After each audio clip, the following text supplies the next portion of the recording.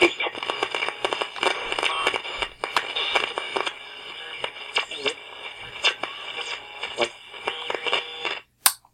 everybody, and welcome to the 5 Bytes Podcast. I'm your host, Rory Monahan.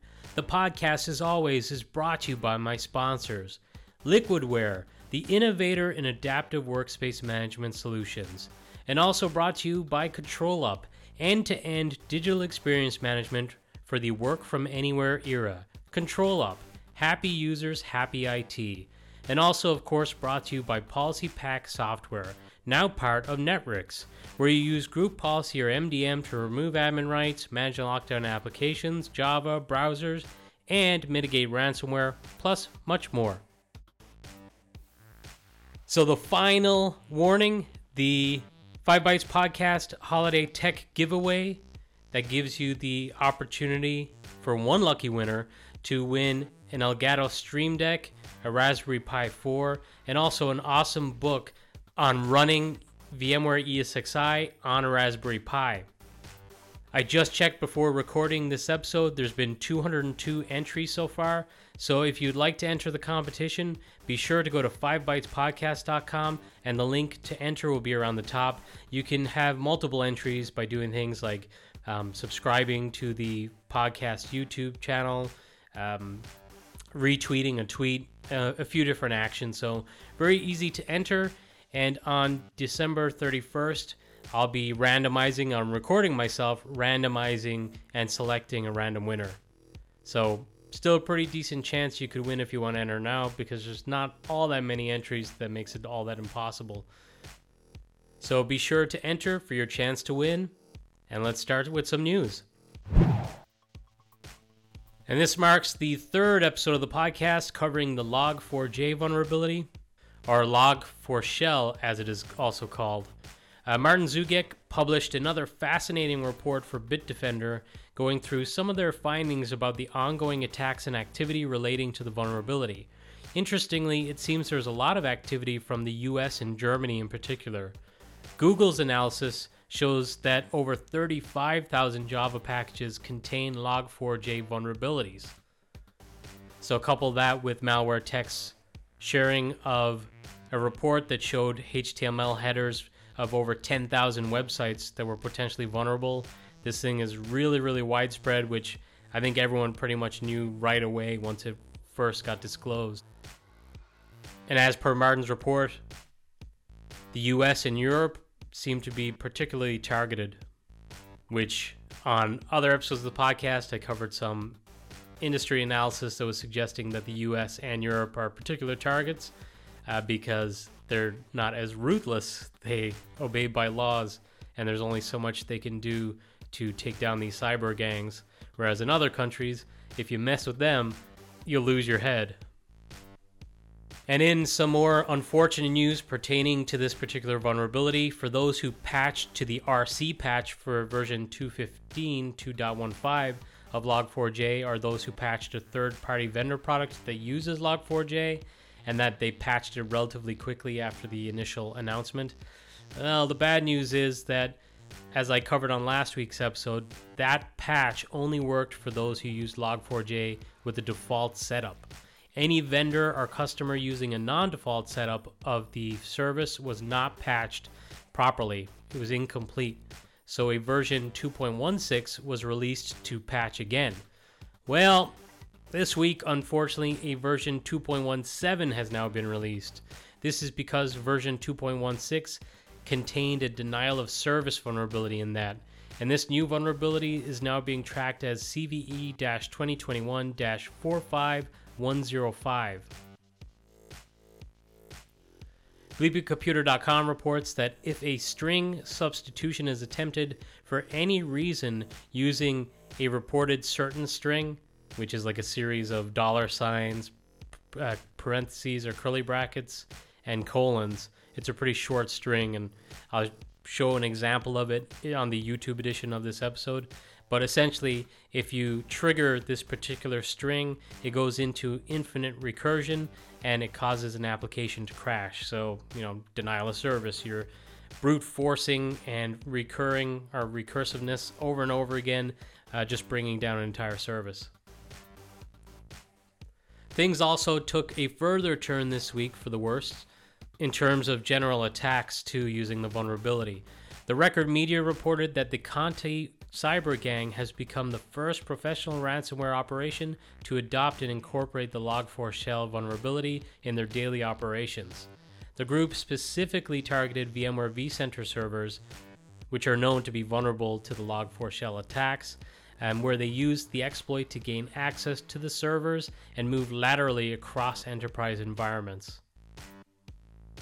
ZDNet reports that researchers with security firm Advanced Intelligence suggest starting on December 15th, the gang began actively targeting the vCenter networks for lateral movement. And I've been talking about the different vendor security advisories over the last couple of episodes and had covered VMware on those episodes. Luckily, at this point, many more of the VMware products now have workarounds or mitigations available. There doesn't seem to be a permanent patch in place for vCenter yet, but still, do the mitigation. I read that it takes only about 10 minutes to complete. This is not one you want to take a chance on. On the last two episodes of the podcast, I also mentioned ransomware attacks that have already occurred, and there's a suspicion that these were carried out through the vulnerability. So not confirmed as of yet, but that's the suspicion. There have been some reports that the Belgian Ministry of Defense has been hacked using the vulnerability, so don't rest on your laurels. BleepyComputer.com reported that the vulnerability is also being used to deploy something called the Dridex Banking Trojan. The Dridex malware is a banking Trojan originally developed to steal online banking credentials from victims. However, over time, they say, the malware has evolved to be a loader that downloads various modules that can be used to perform different malicious behavior, such as installing additional payloads, spreading to other devices, taking screenshots, and more. Bleepy Computer goes on to suggest that the Dridex infections are also known to lead to ransomware attacks from operations believed to be linked to the Evil Corp hacking group. The report suggests that both Windows and Linux devices are being targeted with this Trojan. And to make them even worse, they report that the Dridex threat actors are known for using racial and religious slurs in their file names and URLs. And there's a screenshot that I'll show on the YouTube edition where these have been redacted. And they're pretty terrible, pretty vulgar and awful. And it just makes this group seem even worse. So as I've been saying over the last couple of episodes, obviously, if there's mitigations available for an affected service or application that you're relying on in your environment, put the mitigation in place. If there's a patch available, patch. But also an extra layer of security that you can implement. There is an actively updated list of IP addresses detected as trying to exploit the Log4j vulnerability, so it is a good idea to block these IP addresses too. And I'll share a link with this episode to that list that's being maintained. And this episode is 209, and you'll find that on 5bytespodcast.com under reference links for episode 209.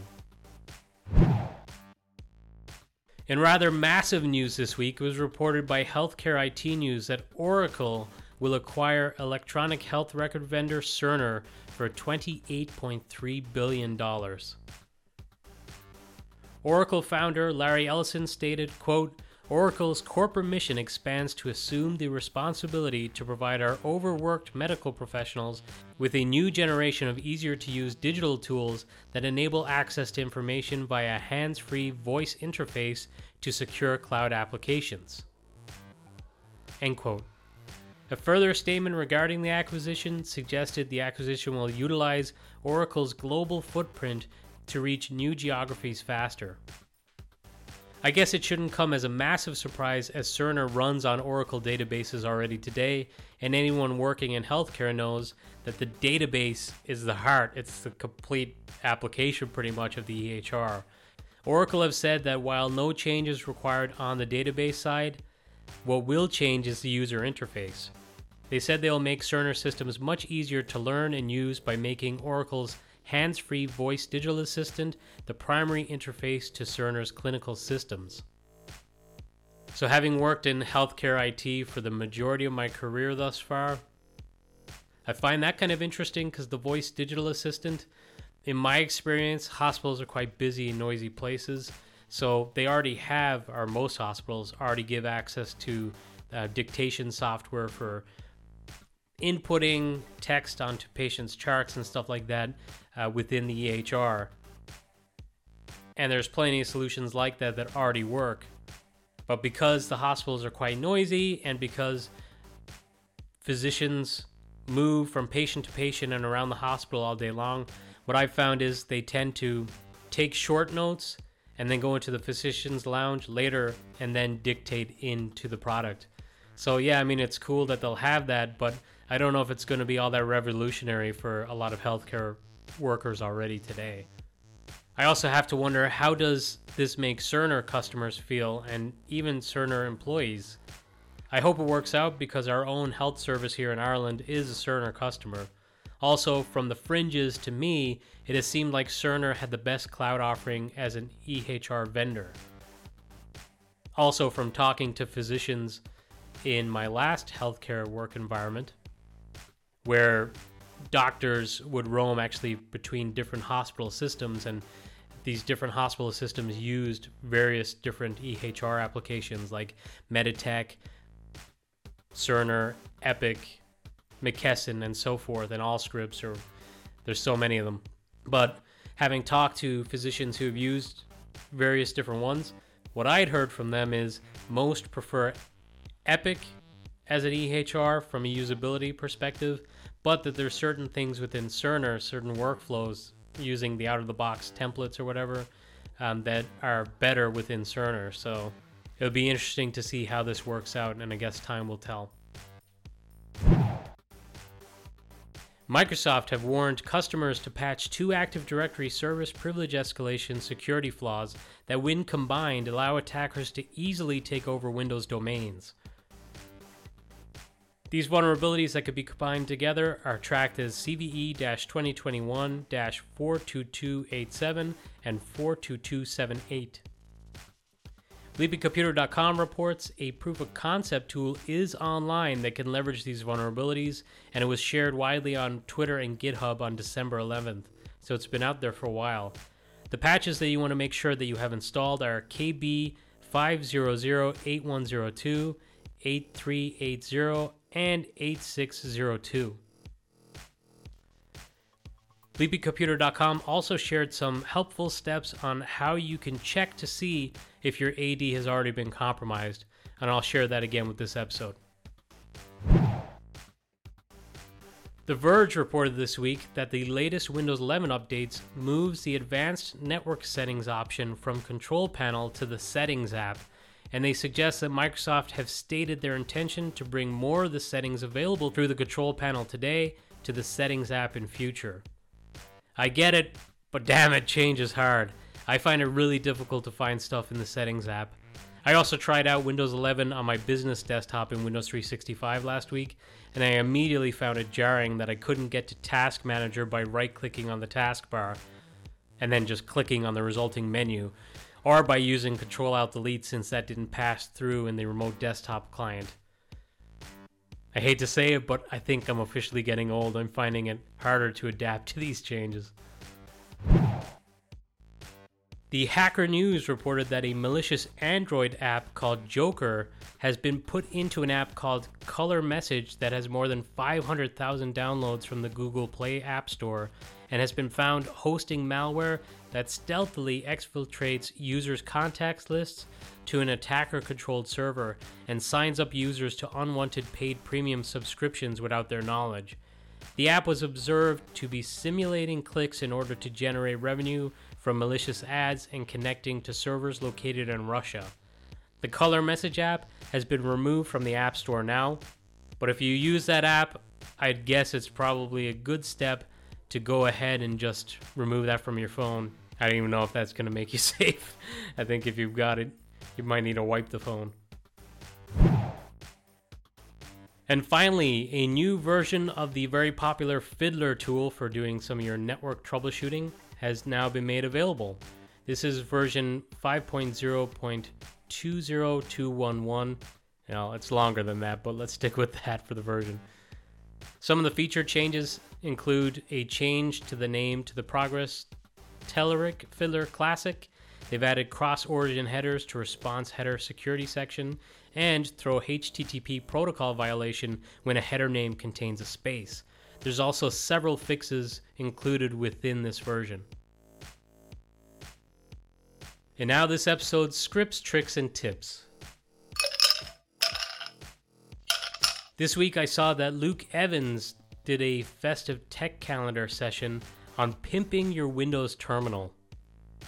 If you haven't started using the Windows terminal yet, I really like it. I like having the command window or the command prompt, whatever you want to call it, and PowerShell within a combined single terminal. Plus, it's nice that you can make it like transparent and change the look and feel of the windows. And cheap plug, just a reminder that I also did a festive tech calendar session back on December 5th, and my session is on delivering applications to your Windows 365 desktops. And the replay is now available on the Festive Tech Calendar YouTube channel. And it might also be easier if you just go to rorymon.com. You'll find it there too on my homepage. I saw that this week Aaron Parker has now got a new home for his awesome Visual C++ redistributable PowerShell module. He nabbed the vcredist.com domain. Nice. John Savills has a awesome YouTube video where he goes through Azure AD Kerberos, which is now in preview, and I talked about it on a couple of different episodes of the podcast. And this is a pretty decent deep dive. And I saw that Tom Hinkling, who shared it on Twitter, suggested that this would get you ramped up in your knowledge if you want to try FSLogix in an Azure AD only scenario. The awesome David Wilkinson posted a blog on the Citrix WEM privilege elevation feature that I talked about on a previous episode of the podcast, but back then when I talked about it, it was only available via Citrix Cloud. But now it is available via version 2112 for on-prem customers. And this feature allows you to get very granular in allowing elevation only for processes that you deem appropriate, helping you to secure your environment. And finally, this week I saw that Mick Pletcher has a short blog post that's very useful, and it shows you how you can install Windows Package Manager via a handy one-liner in PowerShell. Well, that's it for this week's episode. So next week, I'm going to cover some of the best stories or biggest stories that I've covered over the last year on the podcast. And also, as I do every year, I'll feature some of the best scripts, tricks, and tips from the last year too. And I'm pretty burned out with the Log4j stuff, so I promise that I'll keep it very short because I'd be remiss if I didn't at least mention it briefly, since it's such a big story, even though it came right at the end of the year. Well, that's it for this episode. If you celebrate Christmas, Merry Christmas. If you don't, still have a great week. Happy holidays. And I'll catch you in the next episode.